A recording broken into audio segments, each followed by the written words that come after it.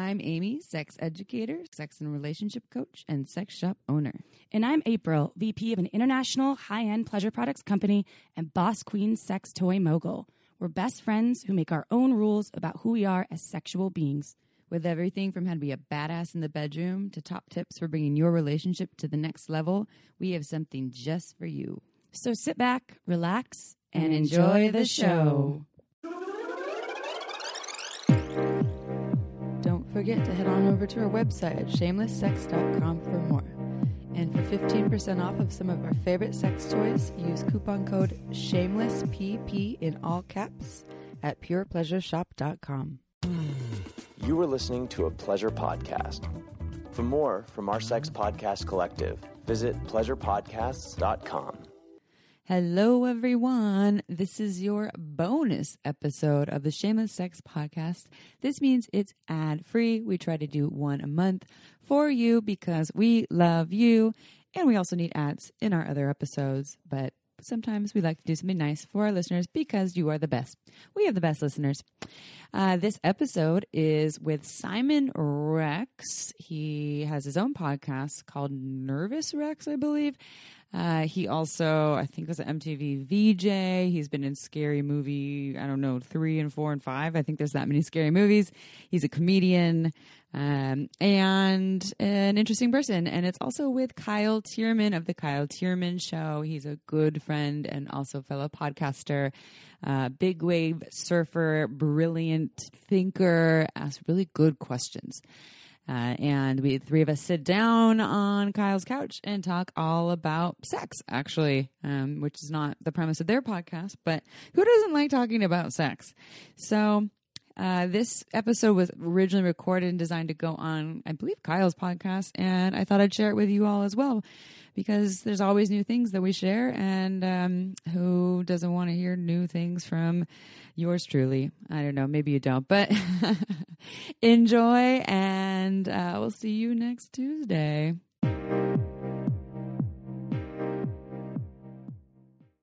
Yeah, guys.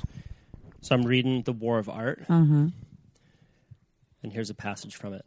Resistance and sex. Sometimes resistance takes the form of sex, or an obsessive preoccupation with sex. Why sex? Because sex provides immediate and powerful gratification. When someone sleeps with us, we feel validated and approved of, even loved. Resistance gets a big kick out of that. It knows it has distracted us with a cheap, easy fix and kept us from doing our work. Of course, not all sex is a manifestation of resistance. In my experience, you can tell by the measure of hollowness you feel afterward. The more empty you feel, the more certain you can be that your true motivation was not love or even lust, but resistance. It goes without saying that this principle applies to drugs, shopping, masturbation, TV, gossip, alcohol, and the consumption of all products containing fat, sugar, salt, or chocolate. Unless it's dark chocolate mixed with my glorious mud water right Why here. were you only looking at her when you read that? I wanted some. Sorry. You want some eye candy. Yeah, I mean, I loved that. Okay, thank you for that, Kyle. Yeah, and I just want to beautiful. paint the picture for everyone. Kyle's wearing Rudolph socks right now and a purple shirt that says "Vote Her" with the earth on it. Some Patagonia shorts like he just went for a run, and you just read some powerful shit. Well, we did just have a little exercise. We did Santa Monica. What's it called? I mean, Santa Cruz movement is Santa the Cruz Ito movement. Portal method. Simon and I were doing some crouching tiger, hidden dragon movements in the backyard, Yeah. getting jiggy with it. It was great, and then we meditated to Sam Harris, who has a boring voice, so he was putting me out. Now, let's go backwards a little bit to that poem. I relate to the empty. I always said sometimes when I had sex with someone, I felt like an empty chocolate Easter bunny. You know those ones that are empty inside, yeah. like you're all stoked, and then you get it, and then it's like crumbles, and there's nothing inside. I felt that after having sex before, and I was like, this sucks. Like it's almost like the same feeling when. It's like a regret, weird thing, and I was like, why am I feeling this way? It was when I got older, like in my more recent years. When I was younger, I didn't give a fuck, and then I totally understand that sentiment giving a fuck. about feeling empty, right? Do you guys ever have that? I mean, so you're talking. So I'm curious. Is that when there was like not a big connection Yes. there? Yeah. Correct. Is that it like, was useless, meaningless, dumb, I'm just like doing this regrettable 'cause- sex. And I was called. Oh, sorry, I cut you off. Well, I was gonna gotta say, I work was just like you. I just like that. I just want to fuck. You know, it's just there's like some sort of more primal drive or something else, or there's some sort of like internal dilemma with emotional wounding or something that it's seeking out, but it wasn't that there was a deep connection there, so we were left with the emptiness. Well, yeah, it was that. It was like, yeah, I wanted like empty, meaningless sex, and I got it, and then I didn't like it afterwards. It's still empty. It was Yeah, it's strange. I think it was just coming with like again. I think it was just I got older, and it was just like, oh, that wasn't worth it. Now I just like that was. My friend coined this term, and I've heard it more recently, phrased differently, but POD, post orgasm disgust, where after you have an orgasm, you're like, fuck, get me out of here. Why do I do this? Who is this person? And then it's also called post nut clarity. So after you nut, you're clear. And I listen to these girls' podcasts, and they're like, listen, ladies, when your guy when he's finished and he's quiet and weird, like, don't take it personal. It's what guys do. They get introverted. They're like, it's just normal. I was like, yeah, you're right. And even to the more of that, to that effect, I suffered from current orgasm disgust, where as I was having an orgasm with somebody, I was like, wasn't worth it. I couldn't even enjoy the 7 seconds I worked to get. Wasn't worth it. Yeah. Why did I do this? I couldn't even enjoy it anymore. So that's like, just me being fucked. Yeah. Or it's also like getting drunk. Like the more, the older you get when you get drunk, like the less you can enjoy it while it's happening. yeah. At least for me. For me, it's a lot of it's about like just presence. Like I remember when I was younger and just trying to get laid as much as I could in high school. Spread the seed. I remember thinking like I'd be fucking and being like, yeah, like this is cool. But like it was like me, future me thinking about present me and the situation. It's You said you were not being it's like present. it was almost like doing a hike for the selfie at the top or something like So that. yeah, it wasn't a present thing. It was more like thinking about the future and how awesome I look by with all the chicks that I've banged, and then later on down the road it was But I want to become like a samurai with it. I want to learn about multiple orgasms as a man. Like I feel like that's a worthy pursuit. Wait, in you this mean lifetime. to you as a man having multiple orgasms? Yeah, like I've only I had that once in my life. Really? Yeah. How'd it happen? In Hawaii. Maybe it was the climate and the energy there. But I had an orgasm, and then they just drank their tea at the same time, their coffee, their mud water. They're like, tell me more. Yeah, dude, tell. You were getting all No, I had an orgasm, picture. and then she kept going, and I just had another one back to back. Never had that once in my life. That was the only time. So anyway, So that's all the whole story. two back to back. Yeah, And I never. You know what's funny? I just thought of that story because as we were out back meditating, and I was noticing like the Santa Cruz breeze on my face, and the sun, and the ducks quacking in the background, and the siren in the distance. I was like, oh, this breeze feels like the best breeze I ever felt in my life, which was when I had the double orgasm and I was like laid out, and this Hawaiian breeze just like crept up my nuts across my body, and I was like, that was the best breeze I've ever felt. I always remembered it.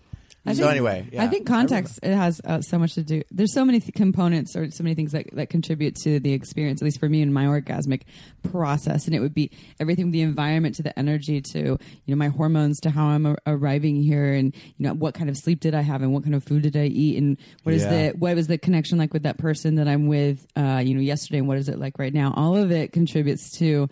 It all feeds into it, and that's me. I think I have myself as kind of a complicated sexual being. I'm like a really a challenging, safe to crack, to figure out, and I need all these little things to go into that place. And so when I've had multi-orgasmic experiences, it's this experience of like, is this one 15-minute orgasm, or is there like 80 orgasms happening in 15 minutes, but I'm just somewhere else? Well, women have multiple orgasms. It's more strange for a man to, right? Isn't that? It's more so. Like my understanding of it. So if you think of of male sexuality, right? Is that before you went through puberty and you were able to actually ejaculate, you could still have orgasms. You see like young kids are masturbating on that like 5 with their teddy bears. You told me that, and I remembered having that happen before I could ejaculate. You could have Fucking a teddy bear? orgasms, Yeah. and you weren't and you weren't ejaculating, but you could probably have multiple orgasms still. You could have them because there wasn't. My brother had a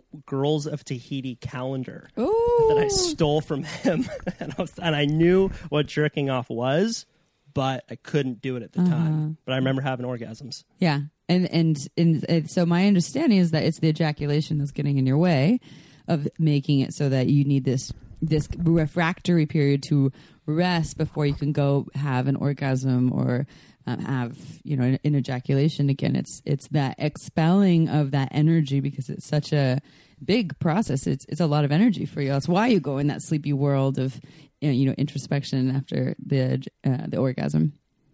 He looks like he's really thinking. Yeah, Yeah. No, I'm just trying not to interrupt. I have so many thoughts. Yeah. I heard Okay. that you can do a male version of a Kegel to help with I'm doing them multiple right now. orgasms. Yeah. Are you? Doing you're them supposed right to do now. 400 a day. That's what I was doing. His pelvis is like... Your cock's going up and down the pants. Well, that's what they teach in, and this isn't. I teach a lot of sex ed stuff, and I do teach some light tantra 101 classes, and so this. But I wouldn't say that I'm an extreme expert in this. But my understanding of that is.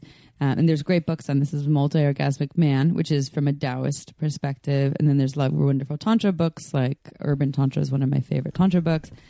And they teach something, yes, I forgot which one it's from, but they call it the big draw. And it's essentially, they use a wave analogy, actually. That if you're riding on a wave, and your orgasm and ejaculation is when you actually go over the top. You can't just come back over there, right? You already went over the top. So it's when you're actually coming up to the back of the wave. But before you get over the top, you kind of hang out there at that place instead of going over the top. So I like to use the number system for my orgasms. I'm also a very heady person. So if a 10 is like orgasm, I had a full orgasm, and 0 is I'm just starting to get aroused. I often, in my sexual experience, I often hang out at like an 8 or 9 for a long time. But to get me to a 10, it takes a lot to get me there. But I can hang on 8 or 9 for like an hour. Wow. And it's amazing. It's absolutely amazing. That's skills. That's skills. So I think, but for the multi-orgasmic man, you would be at the 8 or 9, and the 9 might be too far because it might bring you too close to going over the top. So maybe you're at the 8. Yeah, then you're like, oh shit, I went over, and then that's Went over the wave. yeah, oops. But if you're at the 8, and then you do what you're talking about, this Kegel exercise, this Kegel, but you inhale and you actually tighten the pelvic floor, and you inhale, deep inhalation through your nose, up the spine. Some Kundalini shit. It's Kundalini, like you're pulling the energy from your genitals in through your body to your head instead of keeping it in your genitals, and then you exhale it out of your mouth. There's this circular breath combined with the Kegels, and the tightening and the pulling that is supposed to can help you to expand the orgasm and potentially go into multi-orgasmic states without ejaculating. And that is the Cliff Notes version. I just ejaculated. Podcast is over. He's tired now. I'm at Nate. Yeah. I want to get there. Life goals. Do you guys hang out at 8? What is your sexual response like? I think most men aren't. They kind of go up and then they'll go down, but they're not really hanging out. Yeah, That's me. I've been working. I'm trying to get to be able to hang at 8, but it's hard. Yeah, it's hard. I think it's. But I want the brain orgasm I hear about, where the energy rushes up to your brain, and you kind of have this brain orgasm without having an orgasm, and the woman gets more pleasure, and you just because it's really loud about just busting a nut. That's such forgive the terminology, but like low vibration, like just get your rocks off. Like I could get myself off. I don't even need that's too easy. I want to do some other shit like hang out at 8. Yes. For a long time. Yeah. Hang 8. I don't know. I've explained this to lovers and partners. I don't know if going to a 10 for 10 seconds or 5 seconds is better than hanging out at an 8 or 9 for an hour, or even for 20 minutes. Like people put so much emphasis on the actual orgasm, and orgasm's awesome. But I've had some fabulous times just hanging out below that for a long time, because it's just a whole bunch of pleasure. But I'm also able to be really present for everything too, because I'm not blasting off. Yeah, even the term like, oh, did you make her come? Yeah. It's like there's one come. There's one like One way thing to that do it. happened. It's like saying there's one car. It's like, no, there's a whole there's the universe of cars out there. But getting over that as a guy can be really hard. Super. And even hard. And even saying make her come is sort of just a macho male way of thinking about it. Not that but that's how we say it. When it's really quite often the woman who makes herself come, like she's like, just lay down and let me grind on you and like rub my clit on you. Just lay down, dude. Right? That's quite right off in this situation. At least in my case, There's a lot. It depends on the female human being, though. Took her virginity. I took her virginity. Yeah, right. It's such a I took it like candy from a baby. I lost it. I lost my virginity. Yeah. Where did it go? Yeah, lost and found. Yeah, yeah, that's interesting. I think but is that a patriarchy thing? You think like a male man thing that we say it like that in our lexicon? Yeah, does that make sense? I think so. I mean, but men say too. Use the terms. I don't guess you wouldn't say she took my virginity. But you say I lost my virginity too. So like that goes all the different directions. Yeah, but there is this thing, masculinity and you're like divide and conquer, and I made her come, and I did all of this, and if I don't, I failed. Right. There's a big thing around that even the men that I know who are more open-minded, progressive, conscious folks still get stuck in that. What about as a guy being like, yeah, I'm having a baby soon? You're not doing shit, man. You're giving some high fives and moral support. Smoking cigars in the waiting room. Well, maybe he's going to be like, I don't know, a little more proactive in his parenting. But yeah, no, he's definitely. So let's upgrade our terms. Instead of lost the virginity, what do you just had sex for the first time. Had sex for the first time. That works. Popped her cherry. Yeah. Oh, geez. Right? Cherries. Yeah. Even a fun fact about hymen, because that's the cherry. Hymen I have a hymen still, and it continues to be a thing, and it can actually kind of grow back depending on how sexually active people are. Sounds like a German word. It's Hymen. It's Hymen. My name is Heim Hitler. Hymen Hitler. Hymen Hitler. Maybe that's where it's from. Yeah, I still catch myself saying that sometimes, but I correct every time when I say lost my virginity. I'm like, it's not. So I got a funny story that I thought of this morning that I have never told on a podcast, but it was one of my first sexual experiences. This was yesterday? This was yesterday, yeah. This was during our meditation right there. So when I was a sophomore in high school, I was at this old dude's birthday party with a buddy of mine. This is not going to go somewhere. And he had this huge party in the front of his house, and we were in the hot tub with a couple of these girls. I was 15 years old. And I was a sophomore, and there were a couple girls who were juniors, and they started playing Truth or Dare. Oh yeah, I love that. Fucking great That's game. a great way to get so weird. Intense, like early games of Truth or Dare. I got anxiety thinking about You're like, it's going down. It's like anxiety and excitement. But then at you're that like, age, you're so weird in your skin. So weird. Like I just hit puberty. I was like putting gels in the little pubes that I had. I was like, it's fucking going down right now. Right. So we're in the hot tub with these girls, two girls who are hot and older than me. I had Spanish class with them. And my buddy is in the hot tub as well with his girlfriend. And they're like, we dare you to sit on Kyle's lap in the hot tub. And they're like, okay. And I'm like, oh my God, oh my God, oh my God. And then my buddy just lays me up with one. He's like, I dare both of you girls to take Kyle into the backyard and do whatever you want with him. And I'm just like, okay, this is the moment. Like thinking about like my big brother, like what would he do? Like would he be okay, I'm gonna go in the backyard. So we go in the backyard. There's a whole party happening in the front, and they're like, Kyle, what do you want us to do? I'm like, I guess give me a blowjob. They're like, okay. So they pull down my little trunks, right? And they start giving me a blowjob on the grass of this backyard.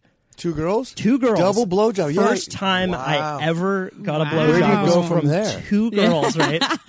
Meanwhile, I'm just trying to be like, okay, just get a boner. Just get a boner. We're not even thinking about coming at this point, Kyle. Just come on, little guy. So I don't come at all, right? And then we go back in, and they're like, what'd you do? I'm like, nothing. Anyway, then we go back into the room, and the two girls sleep in this bed, right? And it was a guest bedroom. They're like, Kyle, come sleep in the bed with us. And I was so fucking freaked out, I wouldn't do it. I slept on the floor all night long. Because you were freaked out, but like, what might happen? I was like too scared. I didn't like where that story ended. No, it didn't end. It didn't end well at all. No, this was like when I think about that experience, I just get only anxiety. Like there's no arousal. I got anxiety. Right. Well, and I get that's a great scary. story, though. Yeah, you made it. I mean, you With made the it to double suck. the Early- blowjob part. But okay, look, can you? So when one's sucking your cock, what's the other one doing? Are they, Yeah. like, one on the balls, or like making out, or I don't remember. Were they making out together? Was it a lesbian They- affair? There was a little bit of lesbian, if I'm not mistaken, and there was Santa a little Cruz. bit of blowjob. But I mean, imagine a huge raging party going on in the front with this girl's dad. yeah. And he had a band, and we're just in the backyard in the grassy area. One of the girls that was But sucking your D. It was her dad. No. Okay. It wasn't her Like- dad. like, that's It was another brave. girl. I got caught trying to have sex with my best friend as a child at like 5 years. One of my earliest memories. I mean, I think I must have walked in on my mom having sex because with her boyfriend or something, because I remember trying to do what I saw happen as a child. So my best friend, her name was Vita. She was a blonde girl, and I tried to have sex with her. I was trying to put my little penis in her vagina on top of her. I'm like, no, I saw my mom do this. And her dad walks in. The moment I'm doing this to her, he sees me on top of his little 5-year-old daughter putting my little wee-wee in her, and he goes, I'll never forget. He goes, no, you guys are too young, and closed the door. And I was like, fuck. That was my first sexual experience. I was 5. No. Yeah. Did you 5. did you feel like ashamed? Well, I didn't after really that? have sex. I was just trying to like put my little wee wee in there. Yeah. I did. I was just embarrassed, and then my mom never said anything about it. I don't know if he ever told her, but he didn't. Like, that's all he did was close the door, and it was some hippie San Francisco days. Yeah. Anyway. So he closed the door and just left He you just two in there closed the still? door, and then like I don't remember. I just remember so vividly. One of my earliest memories was that, and they grew weed downstairs. I remember that. So many kids have these experiences their first time with someone just like snapping. So this, I mean, he Traumatizes at least you. he said that you're too young, Yeah. and he didn't say that's bad. Right, or he didn't you're shame. bad. Yeah, Right, we're yeah. just too young, which I Yeah. understood. And you're like, I guess so. It makes sense. We should start doing. I think a good segment on my podcast. I'm going to start asking every guest to tell me how you ended your virginity. I think everyone's got a cool story they remember very vividly. I want to share that everyone's virginity. That's a whole podcast. You said ended your virginity, Right. or started your sexual You're life. not, when you stop being pure. When did you become sexually active? Tell me about the first time you Charlie Sheen, when did you become sexually active? When's the first time you sinned, sinner? got. Yeah. We want to hear the story. Well, it's weird how a lot of people have a sexual experience so early that they don't experience it as a sexual experience. It's just an idea in their head. Like that's what it sounded like for you at 5. It wasn't like, yeah, let's get this done. It's like, oh, I've seen this happen, and let's try it out. Yeah. There's and that's when they're trying with their stuffed animals and all kinds of things. These little people that have this little vision. My dad's jacuzzi. Remember that feeling that the as jets. like a 10-year-old or 11-year-old, like feeling the jacuzzi jets. It was like, whoa, okay, yeah. I wish I was not a masturbating child, which is so funny because Masturbating now adult. as an adult, I mean, kind of. I could masturbate more. I'm like ashamed. I'm not ashamed of it. I'm like someone that is so caught up in my busy life that like my best time to masturbate is the morning. Like it's just like meditation, Right. and my masturbation becomes like a meditation practice, and then it Right. works. But otherwise, I'm not someone that's like masturbating to like just rub one out. And Right. I wasn't. And when I was young, there wasn't shame around it. It's just I just didn't really explore it until I was like 17 or 18. And so I do believe that that it's a really healthy thing. Like had I explored it more as a younger person, I think it'd be a lot easier for me to like access my orgasms. I don't think because it's not the easiest process for me to access, and my body's always changing. And Right. so I think it's really healthy. I'm like, I wish I was that kid that was totally wanking my teddy bear. Amy, Yeah. teach us about wet dreams. Wet dreams. What are those? Ooh, I How just do those had one. How do those I've had happen? 2 in the last 6 months. Are they wet still? Like, are you still ejaculating? I fully ejaculated Yeah. twice, and we can talk about it because I'm fascinated with the fact that my brain can send that signal down to my dick and have an orgasm in my mid-40s. Blows my mind. I mean, it's the same category as an energy orgasm, meaning you hear people that can breathe themselves into orgasm. So you're not using touch to have the orgasm, and that your largest sex organ is your brain. You know, it's responsible for 90% of your sexual experience, and that so that you can literally think yourself into orgasm. That's what happens. And that's what's happening. And this is my belief about it. I haven't done a lot of research about it, but I mean, for me, again, someone was saying I'm not the easiest orgasmer. Like I'm a tough safe to crack, and it's crackable, but it's a tough one.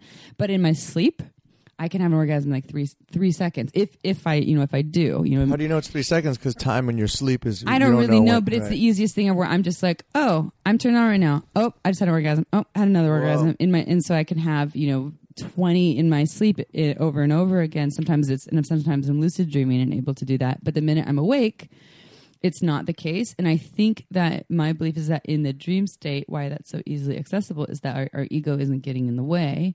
We don't have that big shield that's up because that part of ourselves, our being, our brain isn't active in our sleep. And then when I wake up, there it is. There's the shield. There's all the ways that I get in my way. And now I can't go and have the orgasm in 3 seconds over and over and over again. It's a lot more difficult to think myself into it. It's like the ego is what gets you laid, and then you got to get the ego out of the way while you're getting laid. Totally, it is. It's all it's all connected. And so wait, you said lucid dreams. You can have wet lucid dreams. I that have. blows my mind. I haven't thought about that. I've only had 2 of them where in it I realized I was dreaming, and then I was like, oh, well, I'm just going to give myself a bunch of orgasms. Well, give yourself not like I'm going to go fuck that dragon. I didn't fuck a dragon. What I ended up doing was I was in a room full of dildos, and I just kept fucking all of them, hopping around from each one.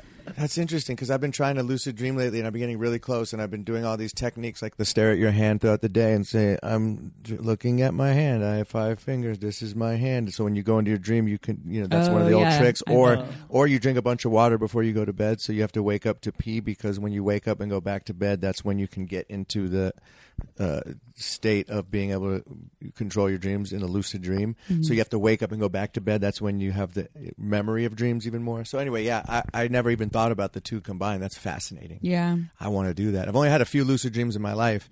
I flew a few times, and one time I stabbed a dude. It's like, oh, I'm dreaming. I'm going to stab this chef. And I just stabbed him. And he was just bleeding, looking at me like, what am I doing? I'm like, I hope this is a dream. Oh, my God. And then I woke up and I came. Yeah, and then I woke up, cum everywhere. And then there was cum everywhere. I don't know why I told you that lucid dream, but yeah, only a few lucid dreams. It's very rare for me. The only lucid dreams I've had, actually, no, I had a flying one too, but was related to sex. I've only had a couple, and it wasn't trying to do it; it just happened that way. So yeah, cool. And it was awesome. It was magical. But yeah, I want to do that. Yeah. Simon, so when did you lose your virginity? I was 15 years old, and her name was Cynthia Danley. If you're listening, Cynthia, thank you. And it was funny because she was this hot chick that, can I say chick anymore? This beautiful human that went to my high school and then left and then came back. And everybody's like, oh, who's going to hook up with Cynthia? And she dated me and my friend, and he had a party at his house. She had dated both of us.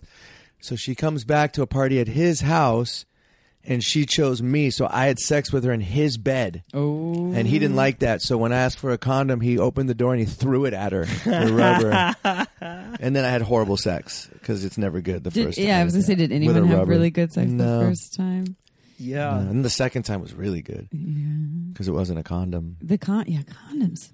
The technology behind it is still. And the environmental impacts as well of condoms. That's why I've never tried them. That's why you've never tried them? Yeah. Mm-hmm. Bike to work and don't use condoms. All the time. Doing my part. Yeah. Don't use toilet paper, use paper towel. Well, as a newly single person, I'm back in the game of using condoms. And I'm like, oh, yeah, I forgot about this. What are the best condoms out there?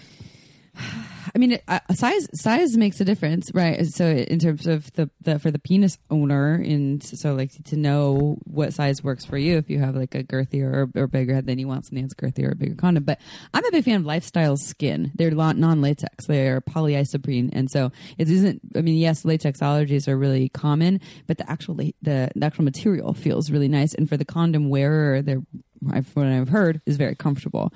But condoms in general, they really. I mean, I'm all about them for safer sex. When people haven't been tested, I don't know, testing status of partners, then I'm going to rock a condom. And I fucking hate them. Like, they're so obnoxious.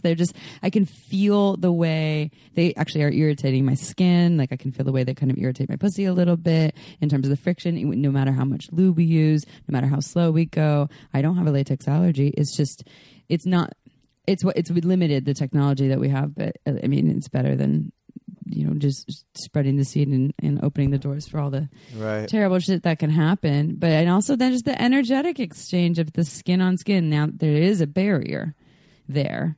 Talk about empty, and I don't think it can lead to empty sex, but I do feel like there's just this small way that it is getting in the way of a deeper connection. It's lit like this little layer. Yeah, I agree. Do they still make condoms out of sheepskin? Yeah. They're really expensive though. Yeah, they are. They're like $6 a piece or something like that. And they don't protect against STIs, STDs. It's only for pregnancy. And they're like kind of like a little sheepskin bag. I think it has a drawstring. What's on an the bottom. STI? That's what the new way that we call. We don't really say STDs anymore because most of them are infections. Not so diseases. it's STIs, sexually transmitted infection. But I still throw Right. STD because that's what people know. Right. Yeah. Yeah, I'm already thinking about my next hunting trip. I'm gonna go hunt some sheep, Yeah, and then you're gonna make some bags. making wallets and condoms out of it. Yeah, they're worth some monies. I mean, I haven't even used one of those yet.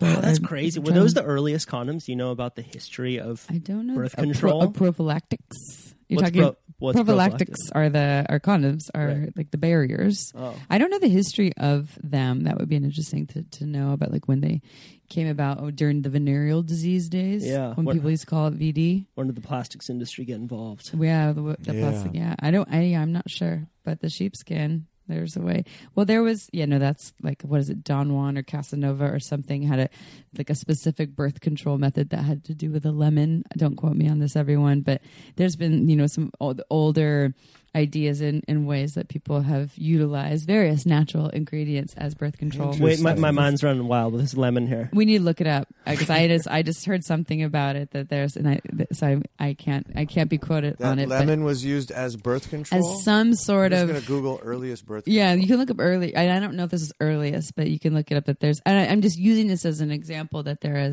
are natural. Or I know people that use neem oil. That is like a natural oil that does not taste or smell good, but they use that as a natural birth control. Still, to this day, plenty of hippies are rocking that. And then there's a lot of stuff out there that people are getting Here we creative. go. Earliest birth control is from 1550 BCE. The Egyptian papyrus was use of honey, acacia leaves, and lint to be placed in the vagina to block sperm. It's a Whoa. barrier. Acacia is what is high in DMT. Yeah. People use acacia and ayahuasca vine, and they mix it together, and that's what they make ayahuasca out of. Yeah. There's a lot of different. Yeah, well, it's one of the leaves that they'll. Silphium. What's silphium? Was used in Greece. Silphium. They honey. That sounds like instant yeast infection. I don't know if I want that. I'm opposite. Yeah, the most effective form of birth control, though, is Abstinence. teaching women to read, because half of all births are unwanted, and when literacy rates go up in a lot of these developing countries, women will then choose not to have as many babies, and the birth rate goes way, way down. I believe that. The oldest condoms discovered to date were recovered in the ruins of Dudley Castle in England and are dated back to 1640. They were made of animal gut and were most likely used to prevent the spread of sexually transmitted diseases during the English Civil War. Casanova, living in the 18th century Italy, described the use of lambskin covering to prevent pregnancy. However, condoms only became widely available in the 20th century. There you go. 20th century. Something about lemon. It might be Don Juan. Someone who's rocking a lemon. I don't know much about it, what it is, but it's animal gut. See, there you go. Back to the animal products. Oh, so they use Like the lining intestines. of probably intestines. Yeah, Yeah. makes sense. That would make sense. Do you know yeah. that sheep intestines? This makes a ton of sense. Are what you make a lot of sausage casings out of? And it holds. Yeah, so you get Makes a sense, long yeah. sheep There's intestine. a phallic symbol. Yeah, and I made sausage recently that I gave to you. Yes, we did. Out of the pork, and then you get sheep intestines, and you put it over this sausage grinder, and then it comes out just like a big dick, and then you twist it, and that's what you make the sausage links out of. Someone's eating a sausage right now as we record. I love sausage. I love sausage, but they're thinking of big dick as they bite into it. And it makes perfect sense. That makes perfect sense. Amy, as you have become the sexual powerhouse that you have you noticed any kind of repression or censoring around your work? There's a ton of it. In a lot of ways. One, we've been getting kicked off Instagram like once every 3 months for talking about sex. Yeah, you can have all the pictures of all the booties twerking, and that's fine. But we talk something. I would say something about like masturbation. We use the word masturbation, and we'll lose our Instagram. And we'll get it back. Wow. Yeah. Facebook, Instagram hates. They're hating on sex. There's a lot of censoring going around sexual content. And so that is one of the modalities. Someone that we need to flags take it, then they take it down. Then they take it down, and they're like, I forgot what happened recently, but they said we were trying to sell sex.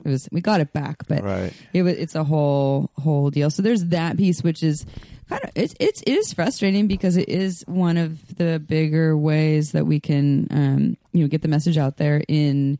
Not just, there's podcasts is even bigger with one. And actually, even the podcast world is getting censored a little bit. Not in what we say, in the words that we can use in the description. Like if you use the word fuck or pussy, you can't use those in the description. iTunes might actually pull you down. But you can say cock. Cock's fine, but not pussy and fuck. Interesting. So there's just these little ways where there's censorship and small scale pieces. But I also see that there's a lot of really good stuff going on too. I just love this world and the podcast world, and we have listeners, in the Midwest, in the middle of nowhere, that are writing us and just thanking us. There's women that are hiding from their husbands, listening to us talk about sex, and then implementing some of the things that they're learning. Still not telling their partners because there's still a shame within the relationship, but they're actually still working on their own empowerment. And so they're seeing both sides of. That's badass. Yeah, it feels really good. We get a lot. You get a lot of fan mail too, I'm sure. And ours is all about sex and empowerment. We get a lot of fan mail from people that are like, you helped me to save my marriage. You helped me to leave my partner, or I've been in an abusive relationship. I just get a lot of dick pics from surfers. No, you don't. You don't get dick pics. I don't get fan mail. I get like DMs. Is that what you mean? Like actual letters in the mail you get? I with emails. Okay. We get a lot of emails. Emails. Yeah. Fan mail emails. My listeners are old school. They send me a written note with a printed out dick pic. Yeah. They mail it, snail mail. We get a lot of emails and that feels really good. So for something that started as a passion project. Yeah, rad. Yeah, it feels good to help the world. People are terrified of sex.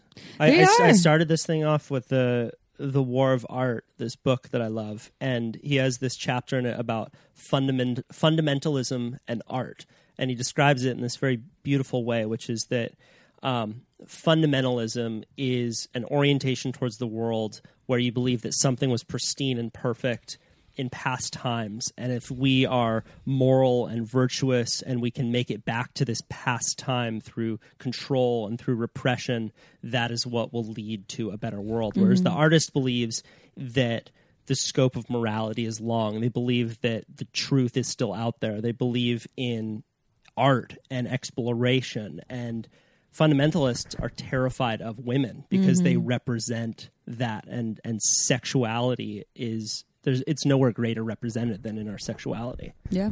I feel like it's very American that we're so sexually uptight. You go to other places in the world, it's so refreshing when you go to Brazil or France or these places where they're just like, relax, it's just sex. You're like, fuck, I'm just conditioned by the culture I was raised in, because I feel that way naturally, but I'm fighting this natural gut feeling with this conditioned brain all the time, even still. It's crazy. Yeah, America's not that. And I live in California, from California. Yeah. Strange. Hippie parents. Like, I wasn't forced to, but the culture and just like, your peers. You can't even show a baby butt on a billboard or on TV, but you can show murder. Like, it's just so backwards. Yeah. It's really backwards. Yeah. Well, and there's this book called Vagina. That's it. Vagina. And I'm in that book, I think. Yeah, you're in it. Yeah, you're probably in it. I got a chapter. You're Simon both in it. Simon wrote the foreword to Yeah, that. he did. So about the vagina, and she talks about one of her, and this isn't like any sort of proven theory, but coming back to the multi-orgasmic thing and women being so powerful, right? When women can more easily have these like multi-orgasmic experiences, and when you see them, I know when I've had them, it looks like straight up witchcraft. Like, it looks like some crazy voodoo shit where I am just blasting off and like screaming and yelling and losing it. And so she was like, this is one of her theories. It was just like, maybe that's where the idea of like burning women at the stake, came from. And and it's not, there's other things behind that, but that you see this, that women are that powerful, like some sorcery shit. So we need to go like burn them and say that they're witches and that they're trying to, bring Satan out into this. So I get it. I don't support it, but yeah, women are powerful. They're powerhouses, and people are terrified of them. Well, and you're also like part of what you do is this process of self-examination through the topic of sexuality. Yeah. But you're putting a microscope up to a subject that a lot of people are terrified of. And I think that a lot of artists are using that process of self-examination to move through the world.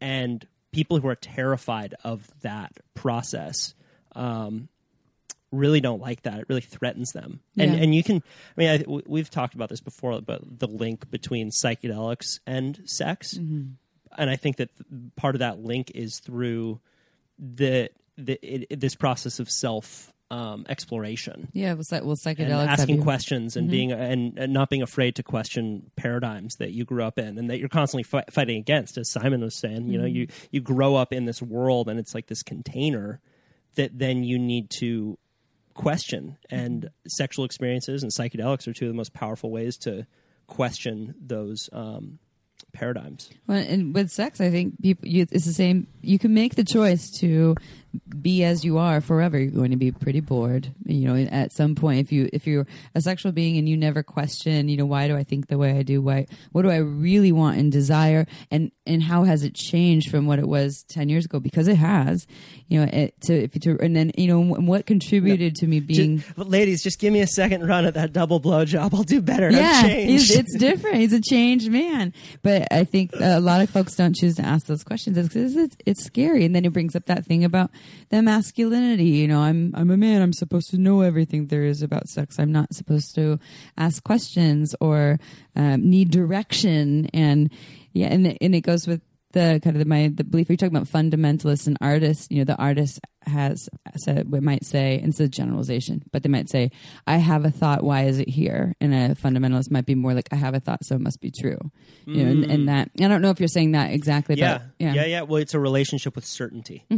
Yeah, it's just here's what I feel and think, so it must be right, versus like, here's what I feel and think, why? You know, what does that mean? Why is that here? How is that shaping me? What can I do with it? What's beneath it? What am I wanting more of? Like, how is that maybe a lie? You know, how is that a mask that I'm wearing? Those are all questions that I bring into sex, and most places actually, and psychedelics help to open that up. Hence why they're scary for the world too. Do you think any psychedelics go hand in hand with sex? I mean, psychedelics like LSD, mushrooms, DMT, because I feel they sort of don't. I mean, I've had those experiences, like obviously MDMA or like certain things help, but is MDMA considered a psychedelic? I don't know if it is. I don't think they put it in the category of psychedelic, but I'm not an expert to speak on that. But I don't think that would go. It's not traditional, at least. Yeah, is it? I forgot the actual name for it. But no, I agree though. I kind of go inside, and I don't get. I'm like, turned I want to on, get down on all fours and go like run in nature. I don't feel like getting my groove on any of the psychedelics. You mean? No. Yeah, like LSD or mushrooms. Yeah. Or I've heard from some people who have had sex and LSD, and I haven't actually had sex and LSD, but that it's been really powerful because all of your senses are heightened. And I've actually heard stories of people who didn't like having their nipples touched, and after having sex and LSD and getting their nipples touched, their nipples were activated. Wow. Interesting. But I think it also is a mixed bag because it can come with all of the other stuff, the really heady or whatever, or the other processes that come with it. I've had sex on a combination of ketamine and GHB and thought I was fucking God. Right. and I was like saying to my partner at the time, I was like, do you feel that? And he was like, what? And I was like, God's here. Like, I don't know if I'm God or you're God. Are we fucking for God? He's like, yeah, I feel that. Right. Yeah, it was we're pretty having powerful. a three-way with God. Ketamine goes good with GHB. You're not supposed to put them together. No, I mean, if you look at the I forgot where it is that you find out the safety which things you're not supposed to put together. Right. I just happened to do that. Is there a safety and God showed protocol? up. Well, Yeah, you don't I mix alcohol with G. I know that. I think you don't mix alcohol with GI, but in ketamine, I don't know exactly why, but they don't recommend them together. But I found God in them, so I'm not telling you that you should all do that. Everyone's but different, it worked for me, and God showed up. What dose of GHB do you think is safe to take? I think it depends on a lot of things. Again, not an expert in this, but for me, as someone who likes GHB, and for people who don't know what this is, and I can't really, it's GABA something. Can't tell you. Go look it up. But it's an illegal substance. It's a liquid. It's really easy to take too much of it, and the recommended dosage is, from what I know, is anywhere between 3 to 5 milliliters. So that's not a lot. And 5 milliliters is a teaspoon. Yeah. But some G is stronger than other G. It depends how much you've had to eat. It depends how much you weigh. How hydrated are you? Have you had alcohol? There's so many factors that come into play. GHB is short for gamma hydroxybutyrate. Yeah. Right. That's why I don't know gamma. Yeah. And it gets a bad rap because it's known as the date rape drug. One of the many, yeah. Yeah, if you take too much of it. Yeah, you pass out. I've passed out on it. Me too. It's a fine line. Like it's like ketamine. Like you could easily do too much. You'd rather play it on the safe side and do too little. Yeah. Both of those you can go in a hole. Yeah. And I understand that with G. I've actually felt that I'm taken for sex. Why? I mean, people are like, why will you do that? For me, it heightens all of my senses. All touch just feels amazing on it, and it feels authentic too. It feels like, again, I let down one of my force field a little bit, and so I can feel a lot more. And so every single touch is like, incredible. It's an amino acid, and it goes right through you. It's like a lot of doctors and dentists use it because it doesn't have a lot of harmful effects, and you basically get drunk too. It's like better than alcohol. You get kind of this buzz, and you're like laughy and loose and. But your body processes it better than alcohol. Yeah, it's way naturally better. metabolized, so you just have a great sleep and you wake up. It's the next morning. endogenous. You have it in your body. So, but it's just easy to go overboard on it, and I felt that with it too when I've taken a little too much, and I felt like, oh, I'm not breathing as much as I probably should. Like my heart is moving really slowly, so I can see why it's. It'd be so great if drugs were decriminalized and you could have the choice of like, all right, cool, we're going to go downtown and we're going to have like some kombucha and maybe a little bit of GHB and like going to check out this elixir. Like I would never drink alcohol again. Yeah. It's not a good drug. It's not good to fuck on. Nope. And it just makes me angry and less confident in myself. Yeah. I think, and I get what you were saying earlier about, as we go older and the alcohol, because I remember at one point when it actually did seem like it had more of a positive effect in my body. But for me now, one drink, I can like let down some inhibitions a little bit. I can feel a little more juicy in my body. But after that, it's all downhill. Like if we're going to try to have sex and I had 3 glasses of wine, it's not going to be as great as it would be if I was sober or if I had that one glass or half glass or something. I've been swapping it out with kombucha. Yeah. I've been making my own. With alcohol in it? Kombucha has a certain amount of alcohol in it. You put a bunch of sugar in it and it ferments. Right. That's why there's that silly law that you need to be 21 to get certain kombucha, but you need to drink like way more than your body could handle to actually get drunk on it. But it naturally has a little bit of alcohol in it. But the point I was making is that it's been a good habitual switch for me. If I'm feeling at the end of the day like I want a drink, just to switch to some kombucha. So you gave up the beer and you moved to the booch. Yeah. Big time. Yeah, that feels good. Yeah. I'm a big fan of MDMA. I've been having some MDMA like sexual experiences. But one thing that's kind of funny is that like more times than not, it won't even lead to sex. Yeah. Like it'll just be like, let's just talk for a couple hours like and hug it out. Yeah. Let's just pet each other. Can you orgasm on MDMA? Have you tried? I've heard from a lot of folks that it's hard to orgasm on MDMA, especially penis owners.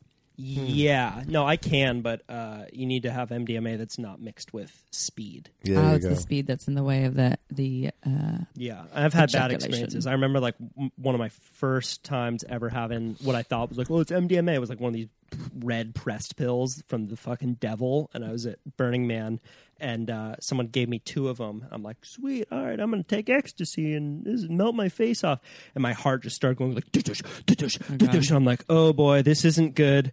And I was in the middle of this big fucking party, and I was like, this is not good. I'm gonna have a heart attack. So I biked back to my tent, and this is like back when I was like 19 or something like that, and I just laid in my little tent and put on my iPod and listened to Jack Johnson for like 4 hours and focused on my breath. Oh, you're a smart 19-year-old. Wrote it Except out. that I think the advice now is not to go into your tent alone and to actually go to like the Zendo or somewhere to receive support. But still smart that you Jack Johnson. Those are cool though. The Zendos are so great. Man, can you imagine if we incorporated those into our culture? Do you know what those are? Yeah, that's where the people donate their time to help you, people who are having a bad trip or something like that. Yeah, I was going to do it this year, but I was selfish. It's it's a big choice. I haven't gotten there yet, but I was thinking about, okay, I'm going to do one day at the Zendo project and go help, and I just got anyone lost. can go do the training, or I don't know if anyone can, but they have the training that you go to, and then you can go and like contribute some time. It's a good example of not treating drugs as a criminal issue and more of a psychological issue. Yeah. And setting up a framework where you train people to deal with it that way. Yes, it's like it's not like you're bad, you made mistakes, now you must suffer. It's like, all right, yeah, you may have taken too much of this, so let's guide you through this or support you through this so that you don't hurt yourself more or have go into the darkness and that's what people do. They'll crawl into their tent alone, and it doesn't help them often. It depends what you're on too. Unless you're Kyle and you have Jack Johnson, you know how to focus. He's jacked as Johnson. He's jacked as Johnson. And he's in Hawaii. Yeah, well, that would be awesome if we had that in this world, though. If you just were downtown and you had taken too much of something, and you're like, oh, I can just go to the Zendo and be supported through this. Yeah, that's what legalizing drugs would have. Yeah. There's so many aspects. I'm kind of beating a dead horse here, but aspects of Burning Man that you could include in society, like the temple, a space for grieving, where it's safe to just openly grieve. The minute I walk into the temple of Burning Man, I'm not even going there to grieve something in particular, but I take one step and I start crying. Yeah, and it feels really important. Like it's helping me. Yeah, no dogma attached, no religion, just a place to go. Feel, feel and let go, and and then especially in a culture that's where I don't feel like I can walk down. If I walk down the street crying, people are really concerned, or like maybe I feel embarrassed. And at Burning Man in general, and there's the temple of Burning Man in general, I've let myself lose my shit in the middle of a party, just bawling in my lap for 45 minutes, and people there are like, "Yep, that's normal." Yeah, and that feels really, really good. Yeah, it's a special place. Mm-hmm. You're a burner now. Yeah. You're a second My year. buddy texted me yesterday. He's like, 11 months and 11 days till Burning Man. Till the man burns. So I guess till the end of Burning Man. Till the man burns. Yeah. They have the countdown clock online. Oh man. Like, is it? It's pretty far away. Yeah. Well, it's hitting a nerve in some way, man. A lot of people feel empty in our current society, and they get a real nourishment there that they never knew was possible. Yeah, I used to not understand and make fun of it, and then I went. I was like, "Oh, you took me on my first bike ride the first day." Because oh, that's the best to take someone on their first bike ride and then see their eyes light up. You got to be there for that, Kyle. Yeah, I got to do that this year. Is take some people that have never been like at night onto the playa, and them just going, "What oh the fuck?" God. Yeah, they've never seen Pretty cool. something like that. Yeah. I'm like, "Yeah, I've been here once before." Let me show you around. So there's center camp. Yeah. You told me that it was especially cool for you just to be able to kind of open up in a culture where you said that, in LA sometimes you feel like you need to put up some barriers and not be as open as you would naturally be to people, because it's like it's a culture of scarcity. It's a culture of like, I want something from you, let me take it, rather than being in a space where everyone has this mindset of abundance. Well, nobody asks you at Burning Man, what do you do? Yeah. No, but you wouldn't dare ask that there. That's like taboo. I had like one person ask him, like, why are you asking? Yeah, we're not it's talking like, about that. shit, get the fuck out of here with that. Like, this is where nobody cares what you do, Yeah, that's it's like rad. It's so rad. Yeah. I love. I've had people that know what I do, and it's like, oh, how's business? I'm like, do not ask me this on the playa. We're not going there. We're just trying to really be here and be present. What are you working on? Oh God. Yeah. Yeah. It's so nice. Working on my tan. Get out of my way. It's just people just being in this insanity. Love it. I have a love-hate thing with it. It's like a thing where it's a little bit of an addiction, but I literally leave there already looking forward to go back next year, but I have many nights where I'm like, how much longer do I have to be in this place? Oh yeah, I go through it all the time. Get me the fuck out of here. I never want to leave this place. Yeah. But love and hate are the same thing. Like if a girl's like, I hate you, like she loves you. Yeah. I feel something for you. Right. Yeah. If they ignore you, that's the worst thing that could happen. Not like, I hate you, you fucking asshole, and you're like, oh, she loves me. Yeah. It's when they just ignore you, that's what's more painful. So I think love and hate are not the opposite. Same with art too, right? Like you'd rather come out with a song that gets a bunch of hate rather than feel something. It feels something, then they get no ignored, one gives a shit. with anything. Yeah, I it's like everything under a magnifying glass, right? Because I think in this everyday life out here, I do the same thing. Like, I love this and I hate this, but it's not as extreme. And Burning Man's like the extreme version of that.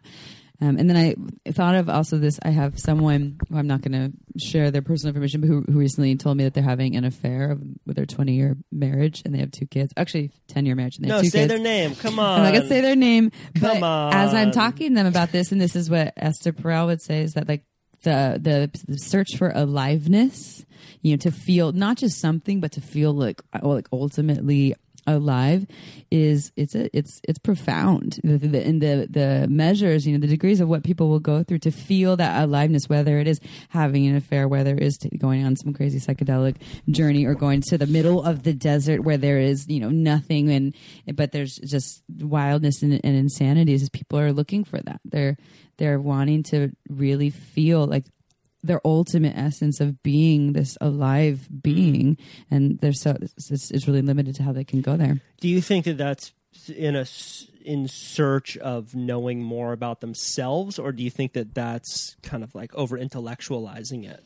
I think it could be. Yeah. I don't think there's one angle or one direction, but my belief would be that we are so cultured and conditioned, especially this day and age, to be numbed out. And I remember Chris Ryan saying that to feel comfortable is to not to feel anything, right? And so people are so wanting to just like we're taught to be comfortable, but what comfort is the absence of feeling, and so we're conditioned for that, and yet it drives us crazy. We're bored and we're numbed out, and we're like, I just want to I want to feel that juiciness again. Yeah. I was saying that this morning about wanting, like, I drove by these guys were working construction in the street, and they were just like these gnarly Santa Cruz, fucking tatted up men working first thing in the morning.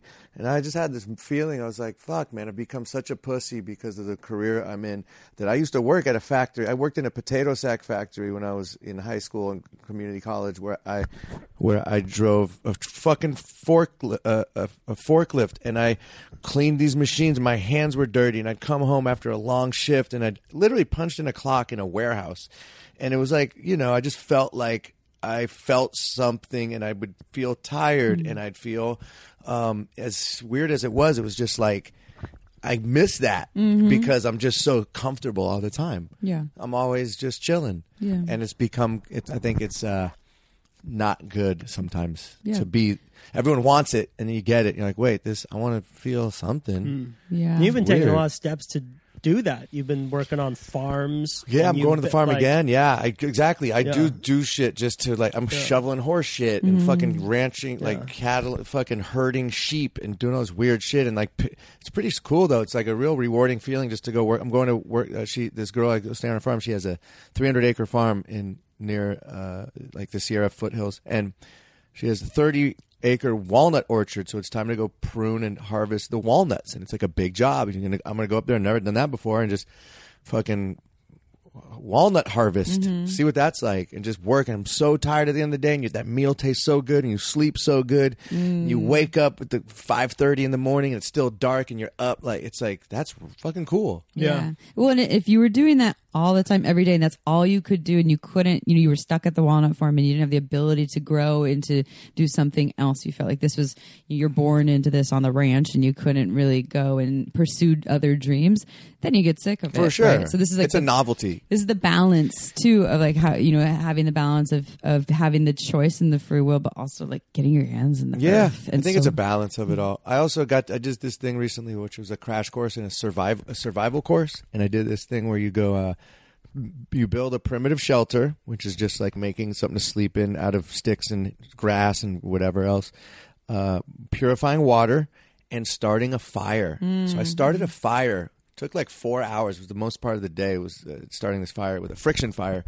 Me and this other guy who was in the thing I took. And when that fire ignited and we created fire, maybe the best feeling I've ever had in my life. We both came. It was like mind orgasm. It was the same feeling I had when I went hunting for the first time in Kauai. I killed this boar, and I fed the whole neighborhood, came around, and everyone was eating. And I just felt this like, I have purpose. I did something that's not of status or of money, or it was just like this real primal feeling. It was like, whoa, I've never felt this before. I want this more, you know? And it's also there's creation. There's also it's very natural, organic. You know, it's there isn't this outside thing that is like a technology behind it other than your hands. Yeah. You know, and maybe I don't know how you killed the boar, but there seems to be like there's With my hands. You I with your stabbed hands? it. Yeah. Okay, and it was yeah. exactly it. And it's also that.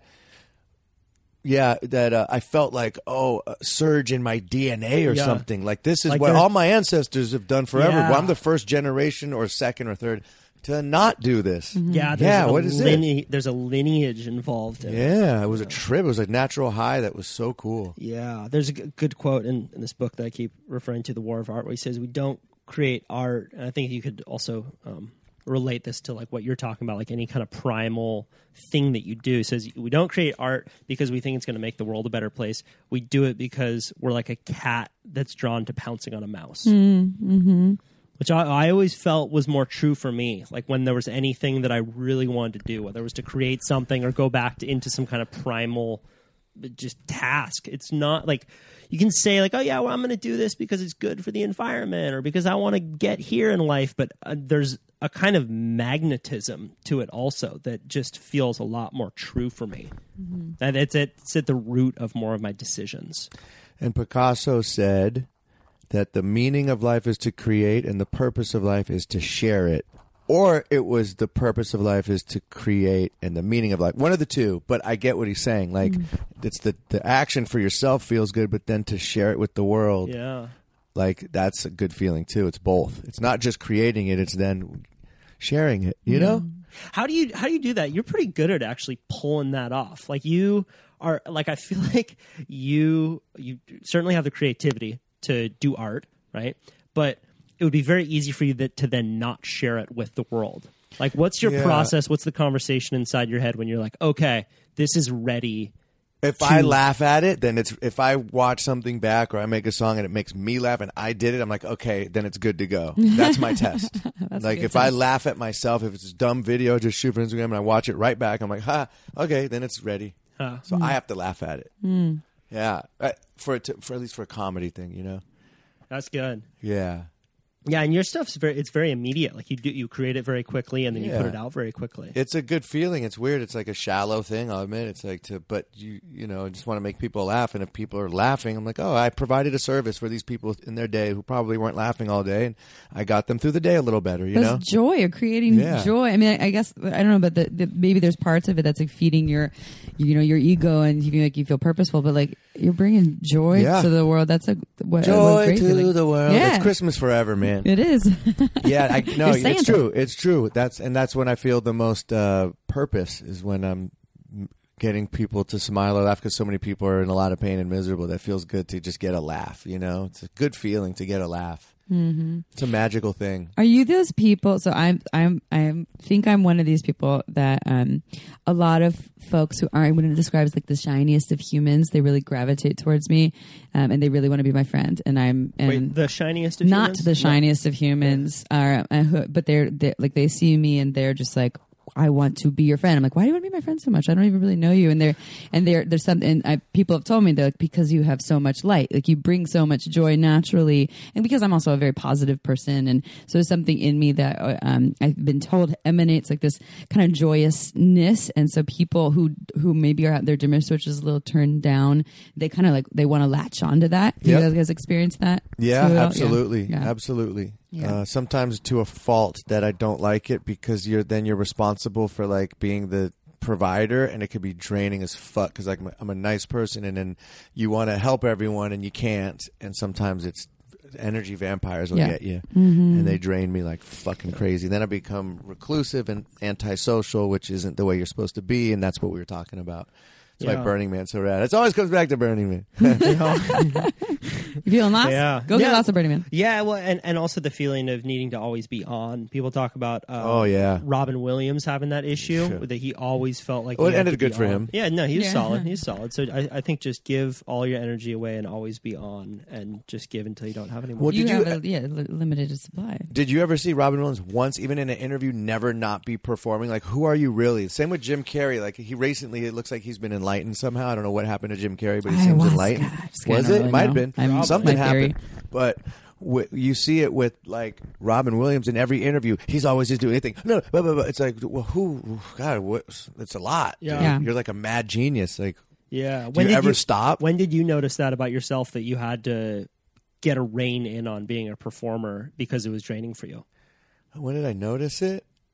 I don't know. That's a good question. I don't know if it was just one moment. I think it's just the way I've always been. But like, I'm able to, like right now, I'm not performing. You know, that's what I'm saying. Robin Williams on any interview, he's just always just going 100 miles an hour and doing a song and dance. It's like, whoa, that's gnarly. So it's not like that. I guess there's maybe layers to it or degrees of how. But yeah. Well, I'm so curious if you're saying he's always on, but then so it's kind of like a mask that you put on at certain times, and then and for most folks, for you right now, you're not wearing the mask, No. you're not performing, but you know when to put it on, you know when to take it off, and you have a clear distinction of when you're putting it on and taking it off instead of just always having on, not really knowing who you really are. But Yeah, I guess it's a persona thing. You know, it's just like a persona that you take on, but yeah, it's exhausting. Yeah. I do that with I notice that with humor because I have the ability to be very sarcastic and playful and silly and to crack jokes, but I have to watch it because I'm like, when am I doing that to avoid being real? Right. You know, when am I doing it to avoid authentic connection? Right. And I'll have these like silly, playful things. It will come out in very serious moments, sometimes like the most sacred of moments, and I just like want to crack a joke. Totally. I'm uncomfortable. Right. And so to watch that mask, Yeah. you know, when is it I authentic? do that a lot. Yeah. I'm always looking for the joke. Yeah. Sometimes it's helpful though, because that's Yeah. like I'm super into this multi-orgasmic thing. Every dude I've met who claims he can do it is a fucking weirdo without a sense of humor. Who are you talking about? Just people like the overly serious ultra spirituals that want to talk about life and purpose. And you're like, fucking get over yourself. Yeah, exactly. Come on. Yeah. Settle. That's and that's add a Settle. little play in there too. Yeah, a little bit of both. I don't really trust a lot of folks who are just all serious all the time. Yeah. Give me the turmeric, save the charged crystals. Well, it's like Sam Harris we were talking about. Like Chris Ryan's like, does he ever laugh? I don't think I've ever heard him laugh. You know, I listened to a Sam Harris podcast with his wife, who is also a meditation teacher. She just wrote a book called Consciousness, and they started cracking up. Wow. Both of them. I had never heard Sam Harris Interesting. laugh, and I was like, oh, good. And I'm for not you. bashing Good. Sam Harris. No, we're not. But it's like, oh, it's good for you, dude. You have that side too. Yeah. You're human. Yeah. Well, I think kind of tangent, but I think a lot of people forgot how to play, right? Like they played when they were younger, and then when they were teenagers. I know a number of these people where it wasn't cool to be playful anymore in certain communities, right? And so they shelved that. And I know people who are in their 30s who are trying to relearn how to be playful again. Yeah. And I'm someone who I actually that's always been there. In fact, sometimes I probably could be a little less playful, but like really. You forgot that. You forgot how to add that in there. So I'm wondering if that's maybe something for Sam Harris too. Did you forget how to play? Well, and not to keep quoting. Sam. Well, Chris Ryan again, who I always quote because he's just such a smart guy in our life, And he knows how to play. Well, he does, and he's just said, dude, I always was around the smartest people, and I always want to be the smartest person in the room. And he's like, I'd rather hang out with people like you, Simon, who are silly and funny and laugh. He's like, I want to be around that, not around like the serious intellectual. He's like, I did that. It's not fun, you know? Yeah. Which, that's a good compliment, I think. Yeah, it's a great Because compliment. he's the smartest guy I know, besides Kyle. Kyle's a pretty smart guy. He's like, I was doing a podcast with a super smart dude named Peter Attia. He's this doctor and also has a lot of interesting thoughts on life and philosophy. And he said, you know, if I think too much about my legacy, I miss my entire life. And when you get too serious about what your mark's going to be and how you're going to be remembered, you miss the whole thing. Yeah. You miss the whole fucking thing. Whereas if you can be a little funny, it's like, you know, you tell a joke and then it's out. It's into the world and it's gone. Yeah. And then it's on to the next moment. It's a very strange just tempo to move through life with. do you two feel like you're concerned with your legacy? Like, do you have a lot of thought and energy going into your legacy? I don't give a fuck. I know. I don't really give a fuck I about think my I already legacy. did it. Like, honestly, like I look back, I think I peaked early. Like I did these funny movies that are forever going to be in the culture that people still come up. They're like, dude, Scary Movie was so funny. Like you made my whole, like, I think I already did that. So I don't care. Like I interviewed Tupac. I was in these big studio movies. I was on so I feel like I already kind of left whatever mark that most people will never even get to say they did. So I'm kind of in the clear now. So the pressure's off to leave a mark of what I did. You know, I could say, oh, I want to keep going, but I really don't care. which might be a bad thing. I Well, don't know. you told me once, though, that the reason you like podcasting is because it doesn't need to be all on you. Yeah. Right? Like you can actually turn the attention around and start asking questions and kind of shine the spotlight on other people. Yeah. And you said that you're in a time in your life when that feels now like a more natural thing to do. Yeah, it's way more. It's like the amount of people that are digesting the podcasting I'm doing are so small compared to the music and film and all this other shit I've done. But it's way more interesting to me. So it's not about like leaving I don't know. Yeah, it's interesting because I feel like I already got that out of the way. Does that help, Your Honor? Yes, yes.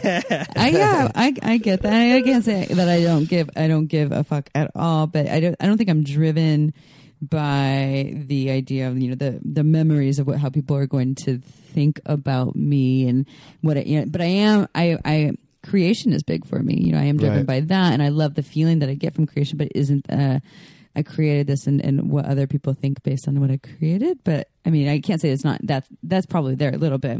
I'm not that pure. Right. But yeah, legacies. Well, like what about kids? Like some people are like, I gotta have kids and pass on my name. Like I don't really feel that's like I have that ingrained in me to do that. Really, I would want to have kids selfishly to experience it, but not to carry on the name of my family. Mm-hmm. Seems like I was a whoopsie. I wasn't even supposed to be born. I found that out. I took acid with my dad recently. You just found out you weren't supposed to be Well, born? I kind of already knew, but then me and my dad took acid together, which was crazy. And he was telling me all this shit I didn't know. And yeah, one of the things that I already kind of knew this was, but I think half the population probably wasn't supposed to happen. So that doesn't make me feel anything at all, really. You know what I'm saying? Like most people most aren't planned from their parents. It just happened and they had the kid. But yeah, my dad was telling me all this crazy shit. We took LSD together and it was heavy. It was heavy. And he was telling me all this shit about like his dad, my grandpa that I never met, was like a spiritual leader who created this place in Colorado that he was like the cult leader of, and he just slept with all the women. And crazy. All this shit I had no idea. He's like, your uncle was gay. He committed suicide. We have depression in our family. And I'm on acid. You didn't know any of these things? Nope. Wow. Hey, were you close with your dad? Nope. No. Okay, so you are close with your dad now? Closer. Yeah, much closer then. Yeah, what inspired you to take LSD together? He asked me to send him some in the mail, so I did. And it was really funny is the next day after I mailed him LSD, no lie, I heard this on a podcast. What's his name? Duncan Trussell said on his intro of his podcast, the day after I mailed my dad LSD, and he said in his funny voice, and some guy just went to jail for selling LSD to his dad, and they both went to jail in different states. And I was like, fuck, what? I wouldn't have sent my dad that, Anyway, that didn't happen. We didn't get arrested. And sorry, kiddo. And my dad, I was on tour on the East Coast. He lives in North Carolina, and I had a day off, so I went from Charlotte to Asheville, where he lives. And he's like, "Do you want to do some of that acid you sent me?" And I was like, "No." And I was like, "Oh, all right." And we dosed. It was trippy. Wow. Yeah. That's a big dive. It's like, whoa, I came out of your dick. No, I came out of your balls. What's going on? And then he's telling you all the family secrets. Yeah, he was just telling me stuff that it was trip. I could tell he wanted to tell me all this. It was just weird. I don't know how I got to that, but what were we talking about? We were talking about kids being, most kids being whoops. Not Legacies planned. and part of legacies. Yeah, legacies. Yeah, but now you are part of the legacy. Yeah. That whoops and result. Are you have multiple? Are you an only child, brothers and sisters? I'm a multiple orgasm. No, you're multiple. only child. You have multiple only orgasms? child. Okay, only child. Oh, Yeah. so you are the legacy. What's that? You are the legacy. The guess. pressure is on, Simon. Yeah. Wait for it. That's what I'm saying. Like, I don't feel that's. Like, no, fuck it. Yeah. Yeah. What do you think about taking, like, Amy, if you ever got married, would you take the man's name? First of all, I never get married. You'd never get married. I won't do the traditional marriage for ye old United States government. You Yeah, don't want to get I USA love you. to get Let's involve the I'll government. do I'll do like a celebration and all that stuff, but I'll do that to like celebrate commitment and love and all that, and knowing that commitment might not mean forever, but I'm not going to go sign a whole bunch of documents unless it came down to like a medical. Sometimes people need to do that for like medical reasons or for whatever. There's things that sometimes I've met people that needed to do it, but I think there's other ways that you can do those things. So no, I don't see myself doing the. I'm not a traditionalist, Kyle. No. You know this. I like to break all the rules and do things Amy's way. But no, so I wouldn't take someone's last name. I love my name. Amy Baldwin's a fucking great name. Yeah, it's a great name. I'm not changing that name. Even though their Baldwin legacy is kind of done, and I don't need to pass it on to future generations. And the generations above me have a whole bunch of family feuds, so the legacy to me is kind of silly and bullshit. But I like my name, and I don't want to make things complicated. Yeah, it's a good name. Yeah. Well, when you were born 1,000 years ago, you wanted to spread your seed. You wanted to grow your family name. It was You were born 1,000 years ago? I was. Yeah, that's why I'm so You were, smart. me Good too. for 1,000 That's why I'm years. so smart. Yeah, yeah. I saw these cold plunges in the morning. Well, wasn't marriage really made for like Business. rich elite families to stay together and not Yeah. for the poor people? And now like it's like Yeah. wasn't it, And well, it we're going to wasn't for keep this love. family. Yeah, Yeah. it's It was a business arrangement. It was. I don't know. Yeah, Yeah. but for a long time, the mindset of culture has been domination. It's been legacy. It's been growth. And we've really adopted that legacy from, let's have a big family to Yeah. let's build a corporation and keep making it bigger. Whereas now we're at this time when we're bumping up against all of these limits. Mm-hmm. And I think that it's really healthy to question, like, wait, why is it that we want to continue to dominate? Why do I want to have kids? Maybe it's for the wrong reasons. Maybe it's just for ego, and maybe it's fucking up the world. Terrence McKenna had he had a psychedelic trip, and he asked the mushroom, how do we save the planet? And the mushroom said, every couple has one child. That's how We save the planet. Not multiple, just the people that have 5 children. Yeah. Mhm. Well, yeah, I totally understand that. And I also wanted to say, I don't hate on people who get married, by the way. People, if you want to get married, then you can get married. It's just not a thing for me. And a lot of the people that I know that are 40 years old and are unhappy are people that chose the traditional route and never questioned it. It was, I was told I should get married and buy the house and have the job that pays a good amount of money and have the children. And now I feel empty and lost and confused because I don't know if this is me. And this isn't everyone, but a lot of, I see this often. And it's just that people are buying into the idea and the of how things should go, as opposed to asking themselves, like, well, who am I and how do I want to do it? And then they're having too many kids and they're fucking. I feel like it's starting to be more of what you're talking about than ever, though. People are starting to question the narrative and really say, well, is this, look how many people are getting divorced and unhappy and like in their job and miserable and like, yeah, it seems that there's a shift happening a little bit more. A lot of people are living in vans that don't need to, including myself. I don't live in one, but I got one and I get it. I'm like, oh, this nomad life's amazing. I could live in this van and be happier than the dude with the mansion on the hill. Yeah. Genuinely happier. Square footage doesn't make you happy. I learned that one. Never been married, but I bought and sold a house and I made some money and all that shit. But really, it was more stress than it was like. There was always something going wrong. A roof, the plumbing, it was just stress. It's a stressor. The second your friend invites you to go on an adventure and you say, oh, I can't, I got to clean the garage, I got to move my shit around, you've lost. Yeah.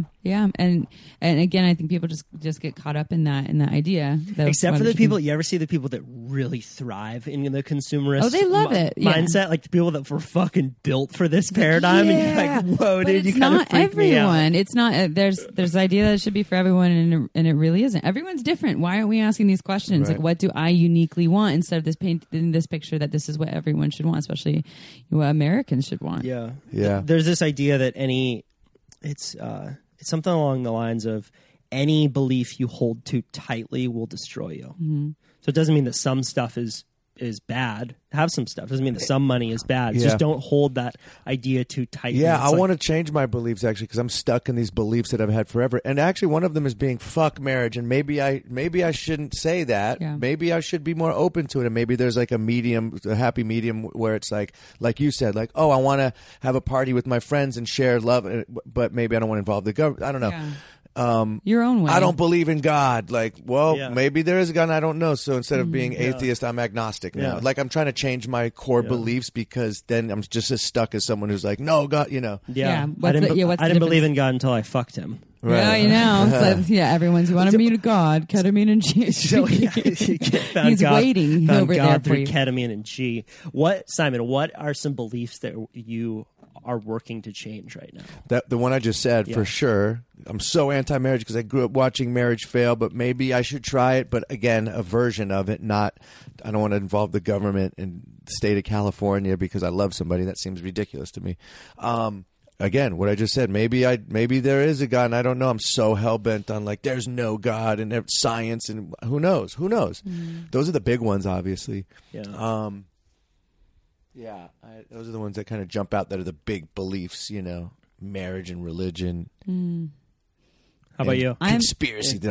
Yeah. I mean, I'm still going back and forth on Building 7, man. That's a fucking big one. I like just staying open to the fact that everything's always changing. So whatever I've firmly believed about myself to be true, I'm just constantly reminding myself to stay open that can change. That could change tomorrow. It could change in 10 years and it may never change, but just to know that I'm constantly shifting. The world is constantly shifting. So whatever I think or believe, and it just my experiences keep showing me. I also was an atheist. I was like, when you die, it's just nothing. There's just nothing. We don't know what that is because we never experienced nothing. And then I experienced, energetic vortexes with other humans or psychedelics where I felt something bigger. And that has shifted. So, similar thing of just knowing that that's constantly going to shift. I might become an atheist again. Who knows? Right. Yeah. We put a lot of value on seeing things through. Like I had this childhood dream and it came to fruition, when a lot of times readjustment is the thing you should really be doing, not bearing down. Like the dreams of having a childhood dream is the dream of a child. Mm-hmm. Right. So shifting. Yeah, I wanted to be a fireman when I was 4. Right.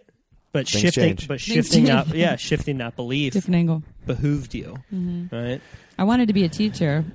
But And I you just are. didn't know it was going to be about Yeah, sex. you are. You are. It's like, Right. oh, Mom, I want to teach about dildos when I grow up. Well, there's something though about knowing what you like. Like knowing there are certain things that you find you have a proclivity towards when you grow up. Like for me, I know like I love fish tacos. Fish tacos and a margarita for me is like the best thing ever. Yeah, fish tacos are never a bad idea. A They're margarita never bad. could be, but it could be, fish but tacos. like that's one thing that I know about myself that I really like. I know that I like writing. Like that's something that I want to keep with me for my whole life. But I'm not too set on how that's gonna manifest. Mm-hmm. And I think that it's about like holding that belief, holding it, but not holding it too tightly. Right.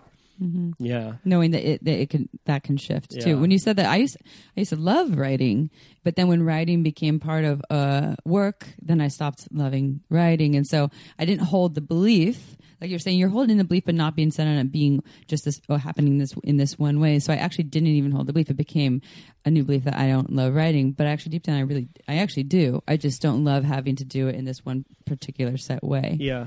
So there's a balance, right, between like being able to readjust and still having the discipline to sit down every day and do that thing, because it's not always easy. I was having this conversation with Chris one time, and he came up with one of his many fucking brilliant metaphors on the spot where he said, yeah, it's like holding sand in the palm of your hand.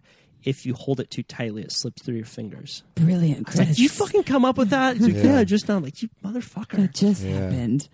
Chris is, yeah.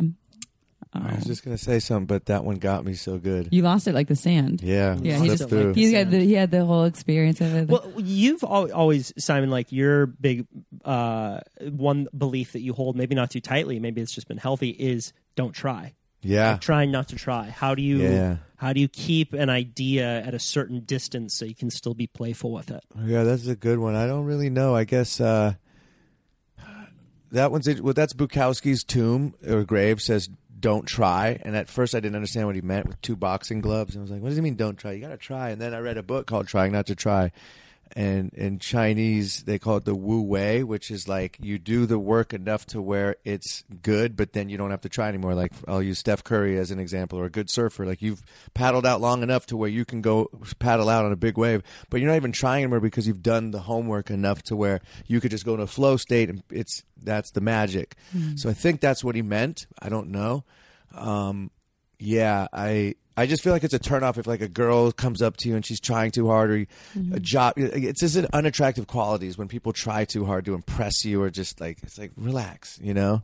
The energy kind of bounces right off of them. I think about that in the dating world, and I have a couple of different friends, but men, women that are single, and they're putting out that strong energy so hard. They're a Burning Man. They can't stop searching the audience for the hot chick and then they don't find it because it really is. And that's true. Laws of attraction and all that stuff. I mean, if you believe in that or not, I do believe that when we're putting out the energy strongly, when we're so set on it, it's an attachment. Mm-hmm. When we're attached to and there's expectation, there's hooks, there's energetic hooks on it. Yeah. Then it all of a sudden it's just balances off of us. Yeah, no expectations is a big one. If you go through life without expecting anything, you'll be pleasantly surprised. Mm-hmm. Like my mom always said, most people are going to disappoint you, so get used to that. And that way you don't anticipate anything. Or I'll do it all the time. Like if I'm going somewhere and I have this picture in my head of what this place is like I've never been to, like this is a bad example, but I'm going to Hawaii for the first time, and you kind of have this idea of what the hotel's going to look like. You get there, oh,